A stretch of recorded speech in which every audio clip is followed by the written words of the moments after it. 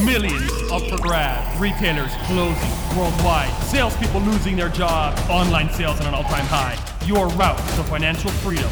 Getting bestsellers online. Getting a piece of the action. Learn from the top sellers. Become a top seller. Ecom Leaders. Start now.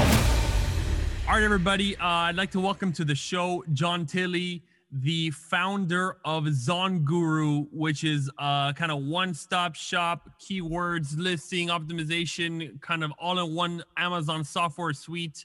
Welcome to the show. What's up, man? I'm glad to be on with you. And I know this ride is going to be jam-packed with a lot of energy because you bring it, and I love it. So yeah, I'm ready, dude. I got my coffee. I got my water. I'm ready, bro. Bring it. Awesome. Yeah, I think we did an interview. I guess you were interviewing me briefly on some topics, and so yeah. I mean, I figure, look, the world needs energy. You know what I mean? Like, especially 2020, we got to pump up the jam. We got to get busy. We got to get to work. So anyway, and I know you have been. I mean, you have done private label. You have the software. You got a lot going on. So maybe you could just tell us like how you got started in this whole Amazon world. You know, I did something bad in my life, and life said, do Amazon. No, I'm just kidding. Man, it's a journey, but I've been in advertising for many years. That was my previous kind of corporate gig. I grew up in South Africa. I'm from Johannesburg. Lived in London. Worked with some really big brands over there. Like Gillette was one of my big brands. Budweiser was another one. Burger King. These really big brands, and during that whole process, I transitioned from kind of traditional advertising into the e-commerce world, and when I landed up in Los Angeles. What year is this? So this is when I landed up in Los Angeles. It was like 2006, 2007. So wow, so you're doing advertising prior to that, right? Prior to that, yeah. So it's been a good gig. But in 2006, I came over.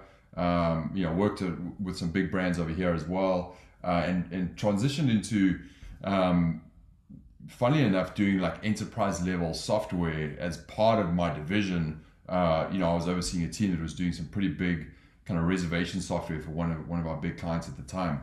So I started to get into this whole world of software. By no means coding at all, but just overseeing teams. Developing project management, or what were you doing? I was like head of strategy at that time. So building the team, hiring the team. What company is this?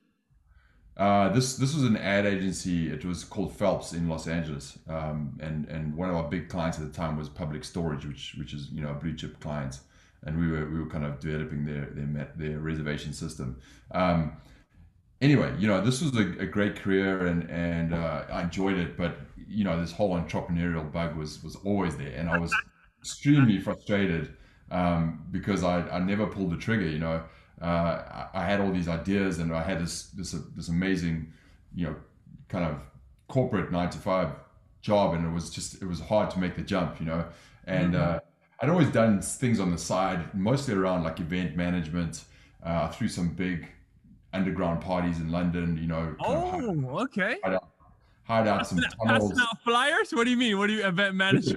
Legit passing out flyers, getting these underground parties going, getting just as wasted as everyone else. It was fun times, So I can't remember what it was called, like U2 Productions, I think is what it was called. It was like From Us to You, like a good kind of party. Vibe, and I'd done a lot of that stuff, but never managed to make the leap. And in 2014 is when it happened. I ended up at Vegas at one of these conventions by complete chance, and the penny just dropped. I was like, wow, like this is literally an opportunity to create a product-based income where you could create. Was that Amazing Selling Machine? Amazing Selling Machine Summit thing, or no? I think it was like AS6 or something like that. And there's two pennies that dropped. One is, how not to teach people to create businesses on Amazon. That was very clear. It was like, this is not the way to teach people. At that time it was still that like, hey, this is easy, yada yada yada, and that was definitely not. And then the second one was like, this is absolutely something I can scale and grow, and create and bring my creative energy to creating private label brands on Amazon. And do that while I've got I didn't have to jump ship. I could do this while I was doing my 9 to 5. That's just something I tell people all the time. Like, and I listened to a guy who today sold a business for $1 billion on from a podcast. But he's like, look, just replace your income you have now. Do the side business and like make enough money as you're making in your day job. Like, don't quit your job to go do it. And like, no. And that's also a Grant Cardone thing he talks about, is like, don't ever like leave, don't ever lose money. Don't drop your income. Like, don't do that kind of shit. Just no. So I agree with you fully. So you did it on the side, which is smart. That's what I did. Yeah, I did it on the side, and I think some of the key things which helped me is one is the most important thing to do that is just consistent action, right? Plan out where you want to launch, how much you want to make, work out the steps, and then every week just say, hey, I'm not going to go crazy, but I need to do this one thing. And then next week, the one thing. And all of a sudden, it was 6 months later, and I was like, damn, I have an Amazon business, and it's going and it's good. And how much in 6 months? How much did you go from like 0 to 6 months? 6 months of selling? Yes, 0 to 6, 0 to. It was probably about 0 to 8 months in selling, and on the 8th month, I was doing $50K a month. So it was like, I was like, okay, I'm good. So at that $50K a month, I was good to leave, and I was done corporate anyway, and I was like, I could have probably stayed on a little bit, but I was ready to go. I packed my box, I wasn't crying, I was smiling, everyone else was crying, so that was good. That's a good sign. That's a good sign, right? I mean, I think it's great. And people talk about this corporate thing as like, oh no, like you're making the man fat, or you're gonna like make these people rich. I'm like, no, like stop. It's not a fight, dude. It's not a fight. If you can do good at your job and help someone else make money, that's a skill that you then could use for yourself, or you just do a good job. Like people, if you're leaving, if people are sad, that's a good sign, guys. Like you're supposed to do your job, and you're lucky. Like people that are employed are lucky to have jobs and not be without a job, right? And that's the job, let's say, of the hirer or the whatever, the owner is creating jobs. And like, I think that people sometimes take it for granted. Like, oh no, like I work as little as possible. I do all this. Like, no, do a good job, because you're going to need to continue to do a good job in your own business, right? If you're a good employee, then you're going to also be able to make a good owner. Like you need to do a good job all the time. So anyway, it's just the thing that you said, like people are sad you're left. That means that you obviously were doing a good job, which means then you can do a good job in your own business. You know what I mean? Like discipline. Yeah, I mean, you've got it hands down. Always do a good job. Or if you're not doing a good job, leave, because it's not the right place for you, or for that, So, that's if you're not doing a good job, it's probably because you're just not in the right place. So I left, and through that transition, I was building the Amazon business, but the friend that I started that business with ended up being my co-founder, and his name's Adam Hudson. He's got an education business based out of Australia, teaching people how to create proper businesses on Amazon and e-commerce. And his idea was like, hey, I'm going to go start this. Why don't you start the software to support my education company? And that can be a good foot in the door, but then just grow it beyond that. So I was like, cool, I'm good. I was getting a lot from Amazon, but this idea of creating a software company and bringing that talent and that skill that I'd learned into building the services side of it, and to build something that we needed at that time, because this is 2014. There wasn't much at all. I think Jungle Scout had just launched their Chrome extension. Wow. We started building, and it's it's been from like crazy bad code that we bootstrapped, that was just terrible to try and manage. Trying to get little meetups going in the back of pubs to get people to sign on to ZonGuru, just like real bootstrap watching to see if I could get one sign up a day, that kind of stuff. That was where it started. But we've grown over the years, and number one, we brought on an excellent. We have an excellent developer team now, and a CTO who's amazing, and he's a partner, Stefan. He's actually based in Eastern Europe, but we have a full team out there now. We have an amazing marketing product team, and an amazing product, that we've built over time. So I'm really proud of it, and I think we just were voted on sellerpoll.com as top 2 softwares in the space, voted by Amazon sellers. So it's a really good feather in the cap that we've come a long way. We are an all-in-one tool set, but most important is we're providing value to customers, and we're getting known for the way that we find and validate niches, which is a key part. But then even bigger than that is how we actually do our keyword research and listing optimization using our tools to really maximize the traffic. People are getting a lot of value out of those 2 specific tools out of the 15 that we have. Right. That's kind of where we're at. Yeah. Great. No, that's amazing. And you said you are or you aren't an all-in-one? We are. Yeah. You are an all-in-one. Okay. Yeah. Okay. Good. Okay. So we have 15 different tools, obviously, to help you at each phase of your Amazon business: research, launch, scaling. But in terms of, when I say all in one, it's like, okay, well, there's, a lot of stuff. And I think all in one, is maybe not 100% all in one, because there's a lot of stuff. For example, like there's the ads piece, right? And so we talked about that. We have Samurai Seller, the ads, and we have the profit tracking, which I think, we do that extremely well on the Samurai side. And we in our company, we use ZonGuru. We've actually switched over to ZonGuru. We've used a lot of different softwares for like keywords and listing optimization, things like that. We actually have switched over because I really like it for the listing optimization, for the keywords, and not only is it good in terms of kind of the interface, in terms of the data, but one thing I like about it, it's pretty easy to use, easy to go back to it. It's not kind of cluttered. And believe it or not, I know Helium 10 is a big player in the space. I've actually probably signed up for Helium 10 probably for 2 months out of my entire career. I haven't been big on Helium 10. I know people who use them, and when I went to you guys recently, I was just trying it out, and I was pretty impressed with the way that you guys do the keywords and the listing optimization. So we're again switching over right now. So I definitely do endorse you guys. We have a product that we launched, and I think I told you about it. We did the research in your tool. We launched it I want to say we launched it 2 to 3 months ago, if not further. And yesterday, the product did about $1,100 of profit. So it's a huge deal. That's like a fantastic, amazing product. It's one of our top products now. And that was the first product we did after the switch. So I think that anyway, I'm just kind of endorsing you guys, and I would like you to go into some stuff, but just letting you know. No, thanks. That's really good to hear. I think with Keywords on Fire and our listing optimization tools, I think you will find keywords and opportunities that simply your competitors haven't found. You'll understand how to beat your competitors, how to target specific keywords, and how to optimize and maximize the traffic that you need, and done in an efficient way, because we bring, Helium 10 might have 3 or 4 tools you need to use. We just use one, and it does it all for you.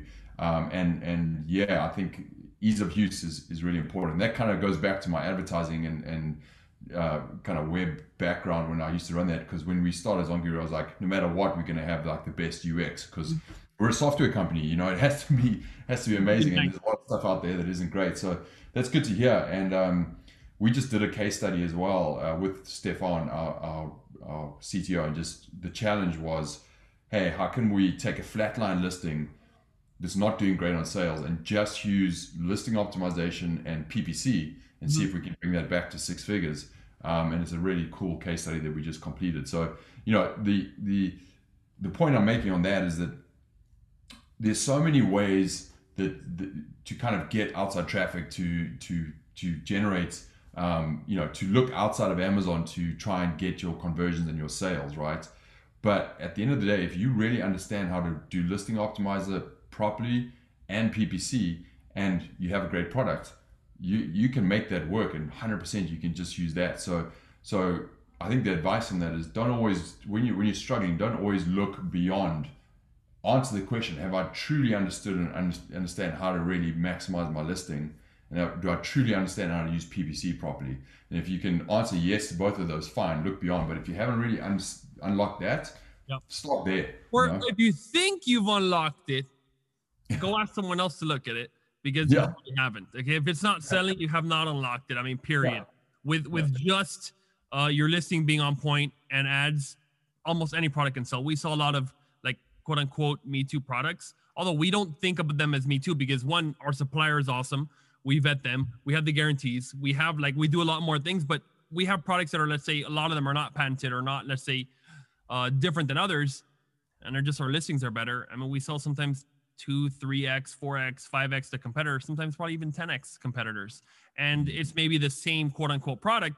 Again, it's not the same really, but it's very similar. And the difference is that listing. And what I tell people all the time in person, I don't know how much I've talked about this on the podcast. So anyway, people just pay attention to this. If you're having issues with sales, what you need to do is open up your listing. Just click on it, look at it, and you'll find why people aren't buying. Oh, the number 1 review is a 1 star. Okay. Oh, wow. The images are terrible. Oh, wow. Look at the competition. His image is like super sexy. Yours is blurry or out of focus or just ugly or whatever. Like, literally just look at it. Oh, your question answers. The first question is, hey, my product broke in a week. Can I get a warranty? And then someone says, no one answers. Like, that's your top question. You go, okay. Like, there's some things where if you just open it, you'll see. But I think with this tool, you take the next step, which is you, of course, can look at the listing, but you only see what the customer sees. But I think with ZonGuru, and what, correct me if I'm wrong, but you could actually put your listing in, and then you put in like 2, 3, 4, 5 competitors in, and then you're able to look at all of them at once and say, hey, what keywords do they have that we don't have? And then add all those in. So as I advocate all the time, open your listing and look at it. Well, ZonGuru will be like, open up 6 listings and you can look at all of them at once. And that's kind of one of your strong points. Yeah, exactly. Because you want to be the best you can be, but you want to be better than the competition, right? So this tool at least rates the competition. You get an optimization score for each of the listings. And then you can see all the keywords that you want to really target. And then, hey, how are my competitors optimized for this? Which ones are doing a good job? Which ones are not? And if the ones that are doing a good job steal their shit, and if they're not, then you know how to beat them, right? So and also you get another cool feature is you can actually see the back end keywords. So you can see all the other competitors and what keywords they're putting in their back end. Or they're putting. So we did the software and I saw the loophole on that. I thought that loophole had closed. You can't see that anymore. You can with us, yeah. So we know how to. I mean, this is the one thing with 5 years of development experience and working with Amazon, we kind of know how to get there. So it's not obviously like an open API. You're using some kind of secret little. I mean, look, the thing with Amazon is it's not this amazing, sophisticated, cutting edge technology company with everything perfect. Like when you look at Amazon's API, it's a complete mess. You kind of have to know where to find stuff. So we figured out how to find stuff. Yeah. But yeah, you can see that. And you're getting it newly, right? This is not like you scraped it once and it closed and now you have the old data. Exactly. Yeah, we still get it. Yeah. The other thing, just on your point there about opening up your listing, one of the best things you can do if you're scratching your head on why you're not getting conversions is it's kind of that forest from the trees syndrome, right? You're looking at your listing, you think everyone understands exactly how to use your product and stuff. Get a friend, send them an email, give them the use case and put them in the mindset of saying, hey, you are buying, this pull-up bar, my pull-up bar to put up in your house. Go through the exact exercise of if you had to put this in, where would you put it? How would you put it? Where would you hang it?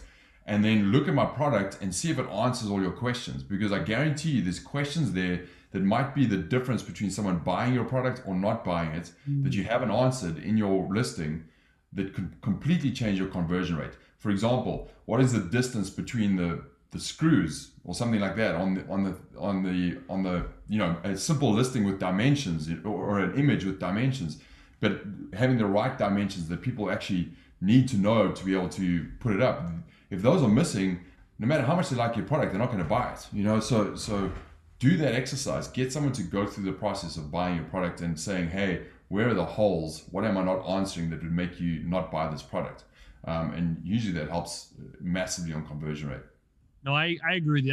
That's fantastic advice. And I'll tell you, our first product that we launched, I remember this is 2015, when first of all, it was totally okay to just give away your product and get a review. That was like kosher back 2015. But anyway, I remember I was going to friends of mine and I was showing them the picture on Amazon, and I was like, hey, could you buy this for me? You know what I mean? And leave me a review, which again was totally legit at that time. Anyway, and so I remember this one specific incident that this person was like, no, I don't want it. I'm like, what? Like, what do you mean you don't want it? It's free. Like, what are you talking about? And it ended up that there was a specific concern with the product, because they said that this material type, right, it was going to break on this product. And I was like, no, it's not made out whatever. Like, it's not plastic. Like, the thing is super heavy duty metal. She's like, oh, okay, I'll get it. And so at that point I go, oh, I changed the image, like made it a little more shiny. And I put like the word metal, like at the very beginning of the title, and the sales like took off. And so just talking to people, there's another instance. And again, I'm just talking about this just to reiterate, guys, like, do what this guy's saying. Go and show it to a friend. Go through the checkout process. Go like, what are your questions? Why would you buy it? Why wouldn't you buy it? Learn, because, for example, I had someone else who at the time was selling way more than me, more than us on Amazon. And I said like, oh, check this out, read it. And one of them was like, the bullet, let's say it was something like, for example, the pull-up bar. It was like assembles in 5 minutes or something, right? And they're like, 5 minutes? That's a long ass time, And I was like, damn, I thought it was so fast, She's like, no, just assembles quickly. So I changed it from like, the assembles in 5 minutes to like assembles in seconds, or not seconds, but like whatever, minutes, or super fast. You just reword it, because it's what comes to the person's mind, or what emotion they feel when they read it. And so maybe it does take 5 minutes to assemble, but when you say 5 minutes, they're like, damn, I don't have 5 minutes, right? I'm gonna go watch Mandalorian and it starts in 3 minutes or something. I don't know. So I think that's a huge point that you said, and I have done that. Again, as I've scaled with more products, it becomes a little bit harder, but let's say you do have an issue or a product you really want to get to the next level, or a product that's lagging. Yeah, go show it to your friends, show it to whatever, and that's huge. We have another, just on that, we have another tool which is kind of cool, called the love-hate tool. And what that does is basically, whatever keyword you put in, let's just say you put in pull-up bar again, it'll go in and actually pull out all the 5 and 4 star reviews and all the 1 and 2 star reviews across all of the products on that keyword search, and then word cloud, all the things that people love about a product and hate about a product in reviews. Meaning the words that are most used. Is that what you mean? Exactly. So it'll kind of roll them up into a word cloud. So you'll be able to see, hey, people, is it sturdy? They love sturdiness, or they don't like, the screws have to be longer, or, for the whatever it is. But you will get real good insights there from actual customer reviews that you can then use in your listing. So you can, to your point, you can pull out you'll be able to see insights there, and you can be like, well, hold on, why is this important? And you can actually see the review and understand. So that allows you to, one, put that in your listing, but maybe two, put those as benefit overlays on some of your images, which really help with conversion. So it's a really cool tool to use. It just, we used to have like VAs do it, going through and just like trying to look at all the commonalities in reviews, and this does it for you in a couple of seconds. So it's pretty powerful. That's brilliant. I like that. That's a good tool. Quick question on that. Amazon doesn't provide to you reviews, right? So you're scraping Amazon for that, or what? Yeah, exactly. Yeah, I think it's mostly that. We have a verified partnership with Amazon, so everything that we do is kind of approved by them, and we also get access to some data that's potentially some partners don't get, or other companies do. So whether we get access or whether it's scraped, I'm not entirely sure. But yeah, we get it. Well, there you have it, one or the other. Okay, good. Sounds good. And that's a geek question. Maybe a lot of people don't want to know that, but I'm like, Yeah. I remember when I was starting our software, so I'm like, how do we scrape? And the scraping was just, I hate scraping. I'd rather just get the data, you know what I mean? So on our tool, we use all the APIs, right? Which for you guys that don't understand APIs, it's application programming interface. It's the way that two computers essentially talk to each other. So, they give you the data in a format where it's easily digested by another system. Okay, cool. So when you started this, what was the first tool? Like what was the flagship tool, right? Because I'm sure you didn't start with 15. Like, how did you start this, and what was the need you were solving? Yeah, the first tools that we started with was a product research tool. So kind of pulling in, it's a Chrome extension. So similar to, Jungle Scout, getting sales estimates and helping people validate products, ideas just with sales estimates. That was kind of our first one. And then the other one was email automator, which is email automation. Oh, do you still do that? We still do it. Yeah. And funny enough, there's been so many issues with like terms around asking for reviews, but of late Amazon's officially come out and kind of said, okay, you can actually request a review. So we have a review automator, which obviously requests reviews from customers, but you can review button, right? That review button, you get access and the bot goes and does it. Yeah, so we automate that now, and then we also have the email automation, which basically emails customers asking for a review, and you can do that legitimately now, as long as you include the order ID and the review link, and obviously don't kind of say give me a positive review, just say hey, if you want a review, leave it here, and it works amazing. So those two together, your review rate just goes through the roof. So we still have that. Just a caution, I don't think you could do both of them.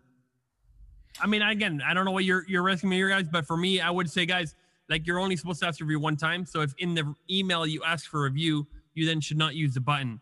So what we do in our company is we use the button en masse, and then we do not mention review in the email at all, because it's somewhere in the terms that says like you can ask for review once.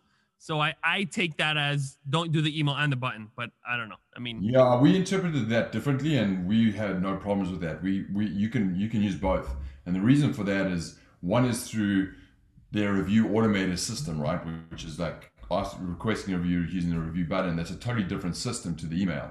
So we take it as like, hey, we can ask once in email, right? And obviously you can dedupe that if someone's left a review, you don't have to include that. So technically it's two different systems, and how we know that Amazon works, they can never relate the two. So I would, you're recommending to just do both.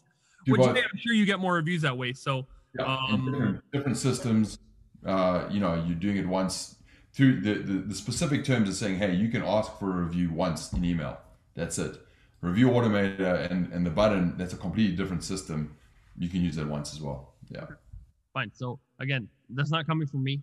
It's coming from you. Just if anything happens, go complain at a Zonguru. Okay, good. Cool. So you start off with that. Are you still doing that kind of sales estimate tool as well, the Chrome extension? Or you guys? No, I mean it's way more complex now. Now we have, we still have a Chrome extension, but it's called the Niche Radar, and it's kind of a way of validating a niche that's synonymous with Zonguru. It's fondly known as the rainbow, and what we do is we kind of answer 4 questions, right? Which is how much demand is there, because you have to know if people are buying the product. How much demand is there, but not too much, right? What's the how much competition is there? The competition opportunity. So is there, enough competition, but not too much? That's the other one. How much capital do you need to actually launch a product? So launch. How do you just estimate like a normal cost of goods, maybe 20%, or how do you? Obviously, you're not connected to Alibaba, you're not getting quotes for that product. How do you calculate that? Exactly. So we take a percentage. I think it's under 30%. We kind of do our cost of goods, and then we look at the velocity of sales to be on page 1, and then we kind of look at, okay, if you need like 3 months of stock, how much is that going to be, right? So you can play with that number in your head, because if you're taking the approach of saying, hey, I don't want to just get all 3 months of stock so I don't run out, I just want to go with 1 month, you can kind of lower that number.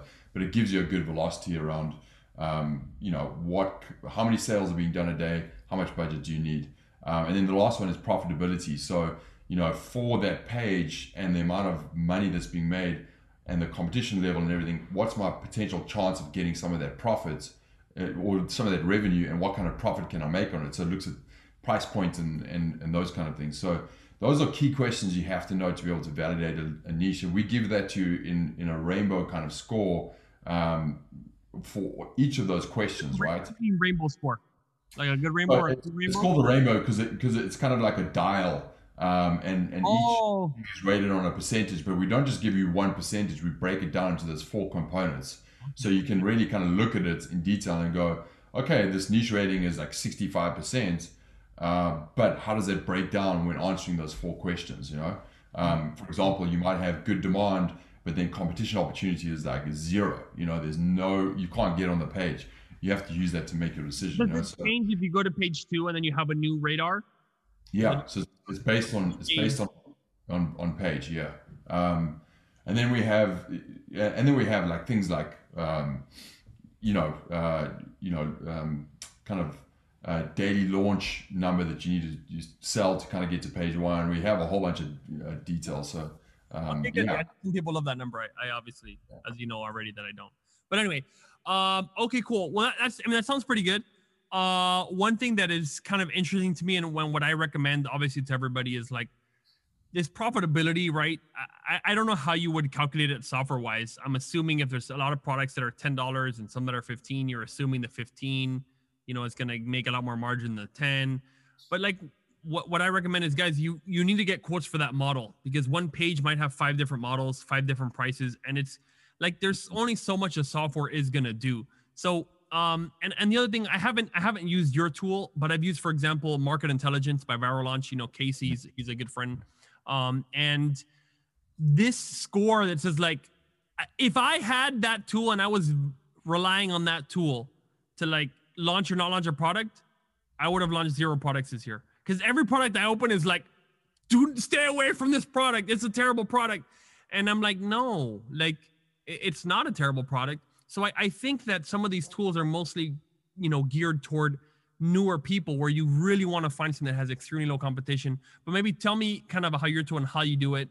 And I don't know if you've looked at that tool specifically and how it compares. Like, they have this product opportunity score. I'm assuming it's similar to like these rainbow dials you're talking about.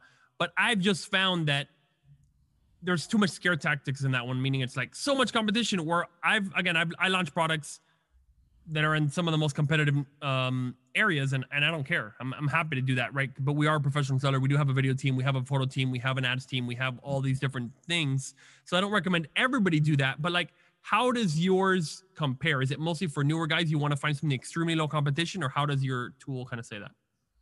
I mean, you have some really good points that you just brought up there. And the first point I want to say before I answer that is, I always tell everyone, when you're building an Amazon business, data is 50% of the solution to the problem. The other 50% is your business knowledge, your business savviness, your entrepreneurship, the learned skills that you have. And that's really, really critical, right? Because data will give you data, and it will help to inform and hopefully give you accurate, insightful information.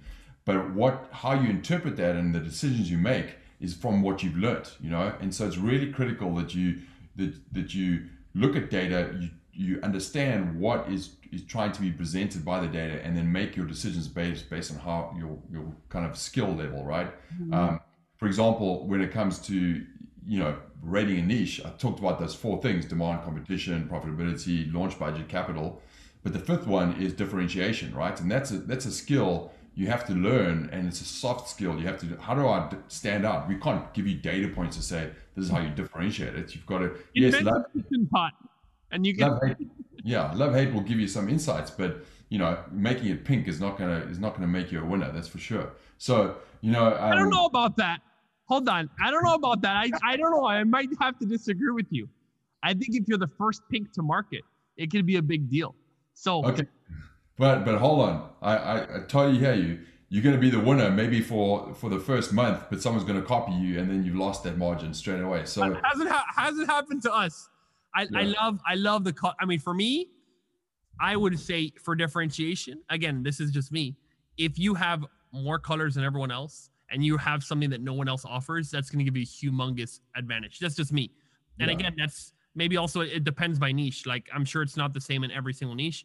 But it does, I've seen it work extremely well where if you have the most things to offer, it can make a huge difference. Again, but if everyone else has 5 colors and you go in with 2 colors, it's not going to do shit for you. If everyone else has 10 colors, you go in 3, no big fucking deal. But if everybody has 1 or 2 and you come in with 5 or with 10, that's a huge, I mean, it is like crazy. And that's just me as a seller, right? As opposed to software. Yeah. I guess the point I was making is that, if you go with just color as your differentiating point, it's from a long-term business perspective, I don't think it's going to hold true for keeping you ahead of the competition, right? I think if you're like, hey, you know what, like pink is going to make a massive difference up front and give me conversions, great, launch with that. It's something that you can, an important point. Get a foothold, right? Get an advantage. You're not over-capitalizing on your differentiation. You're not like doing something that's so expensive that it's just going to push your profitability out, right? You're like, okay, I got the foothold, but then don't stop there. Look at ways you can iterate your product and improve it over time. So yeah, okay. I sorry, I totally distracted you. So okay, you said the tool is 4 things. You were going to say what for news people, not for people. The fifth one is differentiation, right? But to your point of how does this compare to market intelligence, I think one of the biggest things that we've done well over time that helps us to differentiate from other software solutions is that everything that we provide you is done through this idea of a business lens, right? We are people who have built products on Amazon. We're not just developers, we're sellers. I've got a very strong tie-in with kind of the education side of actually creating products on Amazon, scalable long-term products. And so we take all of that knowledge, and when we present data, we do it through the lens of a business lens. So we say, okay, we're not just giving you the data for the sake of data. We want to give it to you in a way that allows you to make business decisions. That's what, when I started Zonguru, I was like, we have a responsibility to give you accurate, timely, relevant data in the right way so you can make the right decision for your business, right? So that's kind of how we approach it. We do things differently to Viral Launch. In our niche finder, which is a similar tool, we give you, you have the ability to say, hey, am I new and I just want to get in and have less risk? Or am I a heavy hitter and I've got more capital and I want to take more chance? So we give you different ratings and different ideas based on where or something or what?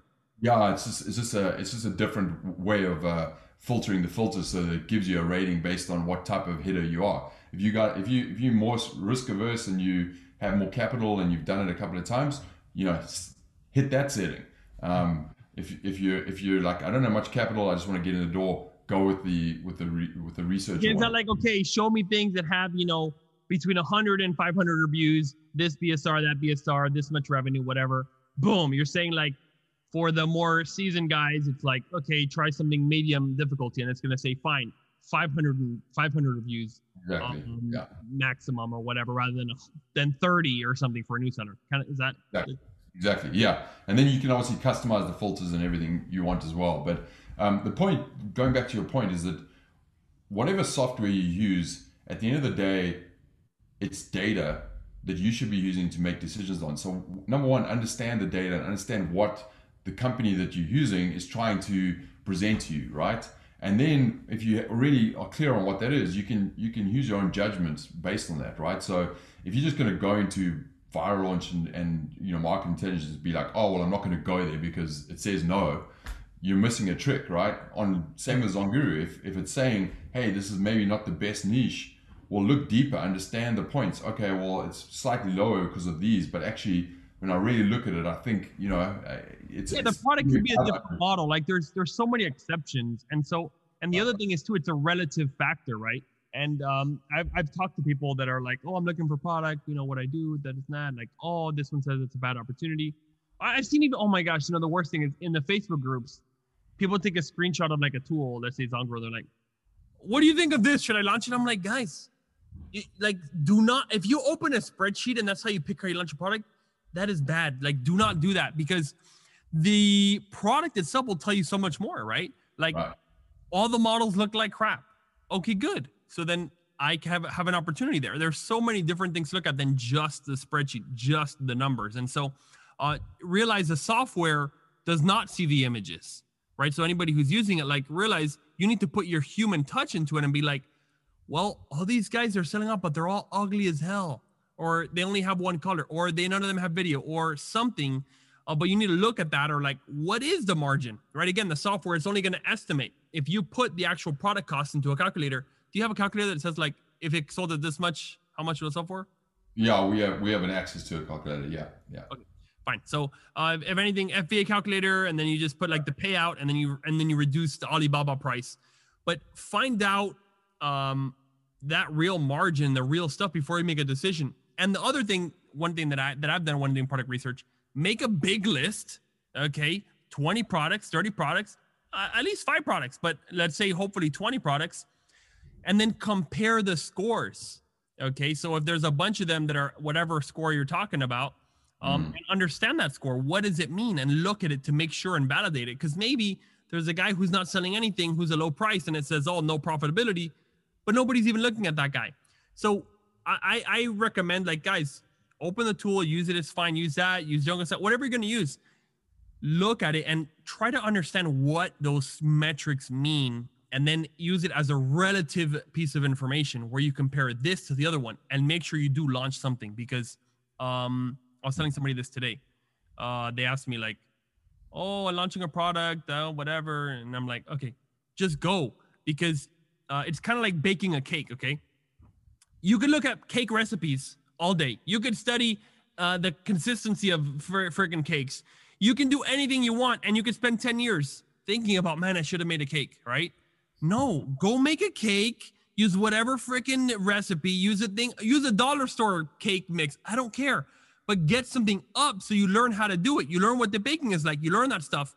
And then once you've made like 5 cakes, maybe your 6th one will be good, right? Just like launching products. So don't go too crazy and obsess over the perfect recipe, the perfect launch thing, the perfect niche. No, go and sell something, learn, and then maybe the next time you'll do a better job. But the guys who definitely don't make money on Amazon are guys who never started their first product anyway.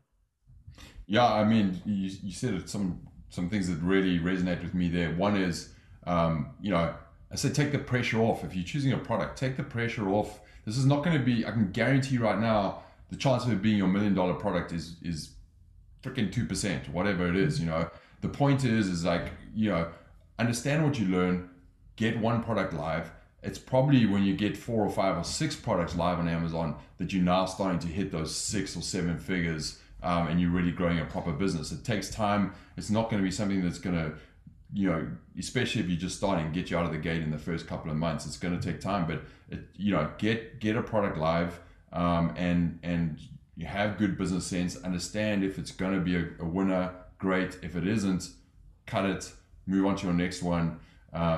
Maybe find a product that has a product range so you can get one supplier. That's one of the tips I always tell people is, like, if you're choosing between 2 products, one is you have to pull 3 different things to make one product, and it's only one product with one manufacturer, versus another product idea where you've got a manufacturer who has a range. They have like 1,000 products. Go with that one, because the hardest thing is finding the product manufacturer and having that relationship. And if you can get one product and then have another one and another one behind it, you're killing it on Amazon. So that's why when furniture first came out, I was like, furniture's great, dude, because you speak to a manufacturer, they have 1,000 different products that I could actually launch with. So do you have send me that supplier? If you know one, send it to me. I'll go source some furniture. Yeah, dude, I have actually a great one. Yeah, I have a great one. The other thing is on that list of product ideas that you were talking about, like, where people get so stuck and they're looking at the data and they're like, oh, is this perfect or whatever. What I say is exactly what you said. Is I say, go on Amazon or into our niche finder and have fun. Forget all the just pick based on your gut feel. 2 seconds. Is this cool? Put it down. Is this cool? Put it down. And get a list of 20 products. Then when you have 20 products, then take the knowledge, you understand, the data points you have, and go back and look at that and pick out 5. then filter it down. So make it fun, take the pressure off, and just get down the rabbit hole, man. That's how you find these cool ideas.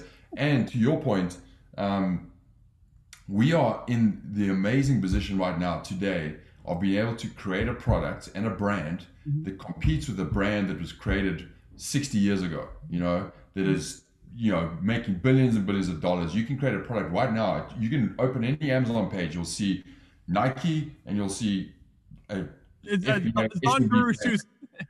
doing better than that product, so it's happening today. So don't cut yourself short when you come up with a product idea. Don't look at what is just on Amazon. Go into Google Images and type in amazing pull-up bar, blah blah blah, and see what's out there on the marketplace. See the best brands, and use that as your inspiration to bring that product to Amazon. Amazon, at the end of the day, as a marketplace, wants to have the best products on there to offer their customers. That's how they make their money. So if you create a great product, you're going to get a shot from Amazon. Even if you try and do a bad job, they're going to give you a shot. And if your conversion rate is there, you're going to make cash. That's it. Brilliant. God, you said so many great things right there. So first, take the pressure off, guys. Your first product, it's not like having a baby, guys. You don't have to spend 9 months like growing a baby and then go give birth. And you know what I mean? It's not giving birth, guys. It's have fun. Be like, oh crap, I'm going to do a freaking cell phone case. Oh wow, I'm going to have a keyboard. Oh my gosh, I'm going to launch a pull-up bar. Have fun. My gosh, people forget about that. God, please. So I highly recommend that. Test your product. Again, you're going to talk to different suppliers. Your job is to make sure that product is good, right? So have fun. I remember I bought a bunch of stuff from all these factories in China, and I got all these models and stuff, and I tested it, and I'm like, okay, good. And I made this checklist, and okay, I told my wife, you test this one, and what do you think? And it's fun, right? So chill, take a freaking chill pill. It's maybe $500, $1,000, whatever it is. People lose that kind of money in a second on the stock market, on a bad investment, on timeshares that they got sold into, on so much different stuff. Look, don't worry about $500, $1,000. Hopefully, if you're blessed, you have a job and you'll be able to make that money. Great, right? I mean, obviously, if that's all your money, don't do private label. Go do reselling. You know what I mean? Get one product and if you can't lose $1,000. But most people have lost $1,000 and some sort of business deal, some sort of pitch, Bitcoin somewhere. Okay, so have fun. That's huge. The next thing you mentioned, and I love this point so bad, which is you could put your brand and you'll be right next to Nike. Okay, and you think, well, Nike, they're gonna smoke me. People love Nike. Maybe Nike will, right? Shoes, I don't know. I have never done private label shoes. Shoes is probably a bad example. Let's say that microphone you have there, which is Blue Mic or on mic or whatever, okay? You have this big brand, okay?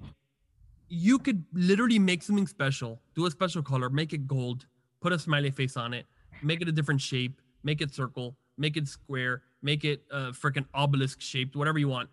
Put it next to it. And here's the deal. With 50 cents or $1 or $1.50, you can put your thing right next to theirs. And if people buy yours, you immediately have a brand you're immediately selling. What's super crazy, first of all, two things. Back in the day, you would have to know somebody at Walmart or at Ross or at Marshall's. You'd have to pitch it to them. They are the gatekeepers. There is no gatekeeper. Bezos will let you put your product on unless it's a natural health book, which might get banned. Okay. Or if it's something that might get banned, they're selling a sex toys, which they don't ban them. They just don't put them in search. So different things might get banned. Okay. But most physical products Bezos will let you on there. There is no restrictions. You can absolutely do it. And that's crazy. Second of all, huge point, these big brands, I promise you, I don't know exactly at Nike, but most of these brands, they have maybe hundreds or thousands or tens of thousands of employees, and their Amazon teams are 3 people. They have no idea what they do. One person. 5, I know of a few companies, and they have no Amazon team. Up to 5 years ago, it was almost do not let them put people on Amazon. That was these big brands do not get on Amazon. Amazon's terrible. Their enemy. Da da da. So while they're ignoring Amazon, which might happen only like some people are getting on Amazon now heavy, right? Some bigger brands, but most of them are still ignoring it. They will ignore it for 5 years, 10 years, who knows? Maybe only 2 years. So jump on it now, because at some point, Nike's going to have a 200-person team on Amazon. They don't have it now, as far as I know. And Nike, it's just because we're talking about Nike, but like Pull-Up Bar, Everlast, I guess is a company that does like that stuff. I would almost bet a ton of money that Everlast has less than 5 people focusing on Amazon for hundreds or if not thousands of products. They may even have 1 or 0. So it is the prime moment to jump on, and do not think, oh, they're a big brand, I don't stand a chance. These big brands are getting crushed all day on Amazon because people just use a tool like Zonguru and like, oh, I should have a keyword that someone else doesn't have. It's so simple to be better than some of these big brands in a lot of categories. So anyway. Boom. Yeah, I totally agree with you. I think the key difference now between now and maybe 2 years ago, obviously with this pandemic and kind of, we've almost fast forwarded e-commerce for brands 5 years from where we thought they were going to be, right? They're all jumping on Amazon globally, and they all have big PPC budgets, right? So I think if you're choosing products these days, and there's even more sellers on there, there's more customers. So this idea of going more niche within a niche and really finding a unique product idea with, a unique audience, that's kind of where you want to go and stay away from potentially where these consumable products are, some of these bigger brands where maybe you're not going to compete as much on PPC. So, I think there's things you can do differently, but sure as hell, like I speak to these big brands all the time, they don't even understand what listing optimization is. Like you can totally crush them. And yes, you can differentiate the product, but even just really getting smart with your imagery, like you can totally crush, man. So the opportunity is there. I think at a high level, I agree with you. Like get a product live as soon as you can. And if it isn't a great product because you work to just get it live, make sure you cut it and you don't try and just better that one product. Try and find a manufacturer that maybe has a line so that once you establish a great relationship, you can just easily just scale that business. Hughes, by the way, we have an exclusive relationship with Alibaba. So we have filters in there so you actually get the best private label manufacturers from Alibaba matched. Whoa. You what? So how do can we get a piece of that? How does that work? Yeah, so it's integrated into our Chrome extension. And then we have a tool inside of Zonguru called Easy Source. And you can literally just type in any keyword and it's going to bring you the top 15 recommended manufacturers for private label. And we base that on a bunch of things. How do you, wait, Alibaba tells you, or what metric you have an API? Like, tell me about this partnership. Yeah, so probably a year and a half ago, it was probably a year ago now, Alibaba.com was like, hey, we understand that private label sellers are this global force globally. We want to connect more with them. And one way we can get in front of them is to go through software providers. So they pitched it out to all the big players. We won the pitch. I went up to San Francisco, the head office there, chatted with them. They were like, we like what you're doing. You guys are aligned with what we want to do. Let's form a partnership here. We'll give you exclusive access to our data. And you guys work with it and present it to your customers. So we worked with them by and that's what data? What kind of data are you getting here? All of their manufacturer data. Yeah. So one of the things with Alibaba. What does that mean though? All this that's too big. Like what do you mean? What do you have like that you can't filter on Alibaba?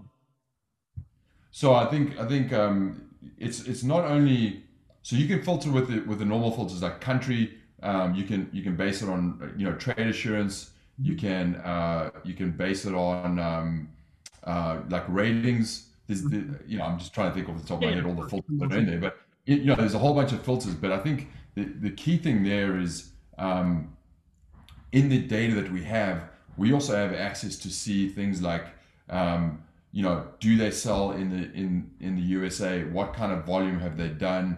Have they sold to other Amazon suppliers, manufacturers? How does even Alibaba know?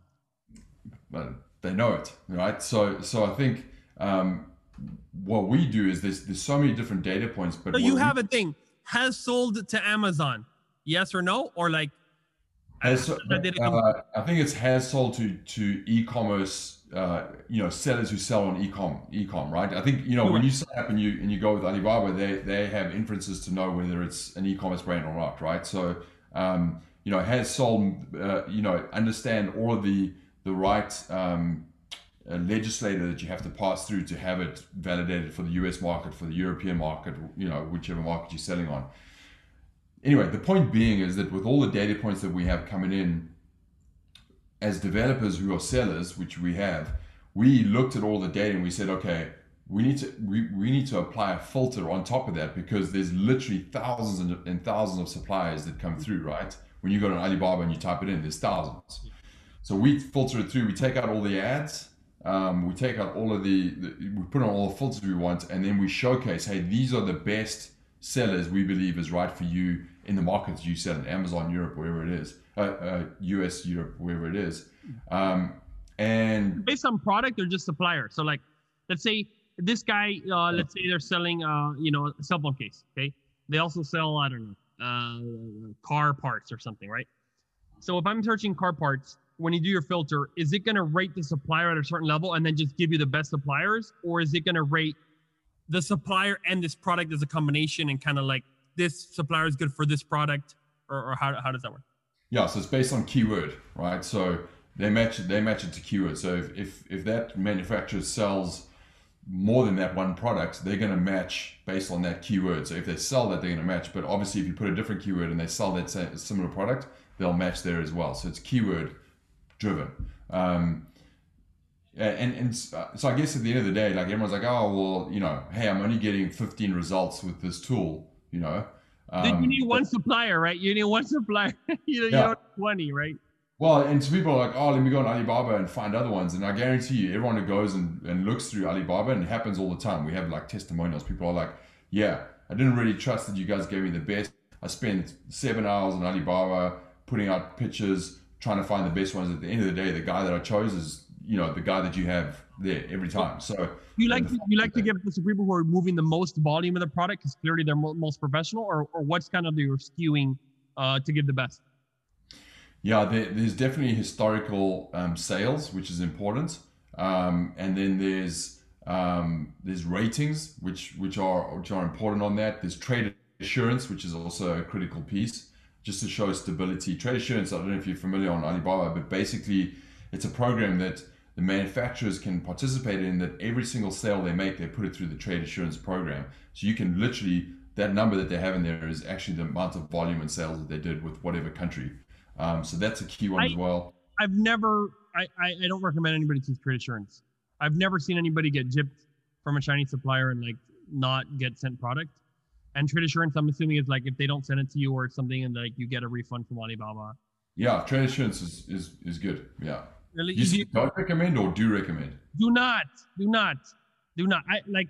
It costs money for the suppliers. I just think I've never seen someone get screwed without trade assurance, right? I think Alibaba puts it up because US people, when they start to sell, they're like, I'm going to wire this money and like, I'm never going to get this product. So far, and we've, sent out more than $10 million of product purchases. Not a single person just didn't send a product or like gave us, something totally wrong. So yeah, maybe we do good inspections and whatnot, but I don't see the big need for trade assurance. I think the answer is it shouldn't be your necessarily your deciding factor, trade assurance or not. I would say that if someone is part of the trade assurance program, it is more legitimate. It's one of my key kind of like initial filters. And again, just to backtrack, I agree that if they're in the trade assurance program, it means they have confidence in themselves, and it's good that someone has it. But I don't think that you should use it when buying from that supplier. So it's two different kind of aspects. I'm not saying they have trade insurance is bad. They have trade insurance, great, fantastic. Go ahead. That supplier probably is more trusted, but I don't recommend using the program, or especially long term. Yeah. there are benefits that come with trade assurance as well. I think your access to loans from Alibaba, which can help you with capital. Their Best Buy program, which is just about to be launched. There's a whole, at the end of the day, Alibaba wants to keep you in the ecosystem, right, of Alibaba, from manufacturer to delivery in the US, and they try and incentivize that with a bunch of things. So it's worth looking into, because at the end of the day, trade assurance and being part of that program allows you access to a lot of other stuff that they have and that's coming up. So I would say investigate it more. But at the end of the day, if you're finding a supplier that isn't part of that it by no means, should discount you using that supplier, because, people are like, oh, well, I'm not sure. If someone has a bad experience with a manufacturer on Alibaba.com, it's because they didn't ask smart questions up front.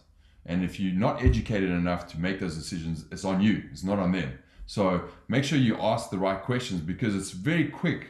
I asked the right questions and I'm like, didn't pass the sniff test, move on to someone else. You got to use your business sense there. That's it. Yeah, and of course there are some poor suppliers, just like anywhere else, right? Absolutely. So, we've had our poor suppliers and whatnot, but yeah. Probably with questions you'll be able to filter them. But again, guys, if you had a bad experience, it may not also be your fault, just because there's some percentage. But if you had like two suppliers, 3 suppliers bad in a row, like you're probably doing something extremely wrong, and probably go find a course somewhere on YouTube and like find out how to respond. It's a typical case. People are like, oh, well, I had this amazing product and then I got my shipment in, it arrived in Amazon, and they trashed it because it was a piece of shit. Yeah. Well, again, that's most likely it's no inspection too. I think the inspection is did you do an inspection? No. Well, it's your fault, dude. Sorry. Absolutely. Okay. So I've been taking up a ton of your time already. So if you want to tell the viewers or the listeners, just one final thing about any advice to grow their company. Obviously, you've seen a lot of data in your software. What advice you give them, and then let them know where to find you, how to sign up for ZonGuru, etc. Yeah, I'd say the first point is use ZonGuru. I'm just kidding. No, we just looked at some of our data, and it's pretty cool to see, man. I think on average, our customers grew their revenue by 7.6x 2019 to 2020 using ZonGuru. Some of them whoa. Almost 8x? Yeah.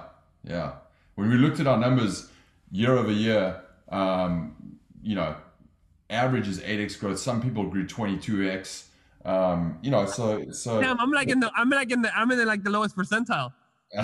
Look, it's not all ZonGuru, right? Obviously, a lot of the pandemic stuff has helped to move e-commerce. Oh, right. Because some people maybe 100x. Like, I was selling nothing, now I sell hand sanitizer. Now I went up 100x. Yeah. Well, yeah, I think our highest was like 22x or 23x. But look, I would say the best advice. That's an average. Hold on, average, yeah. 7x growth, and so you're averaging not the revenue, but like let's say one person went from 1,000 in sales to 22,000, like you said, that'll be 22x, and then that number is average to someone else who went from whatever 10 mil. It's not the median. It was only 50%, and then that would kind of be average, right? Yeah, it's the average, yeah. And I guess that means. And what's the average revenue on ZonGuru? Do you know that, or can you share that? I don't actually know. I don't know if I can share, but I don't actually know the average revenue. But I mean, we have everything from 10 to 20 million a month, $10,000 to 20 million a month kind of thing. There's some big brands on there. Yeah.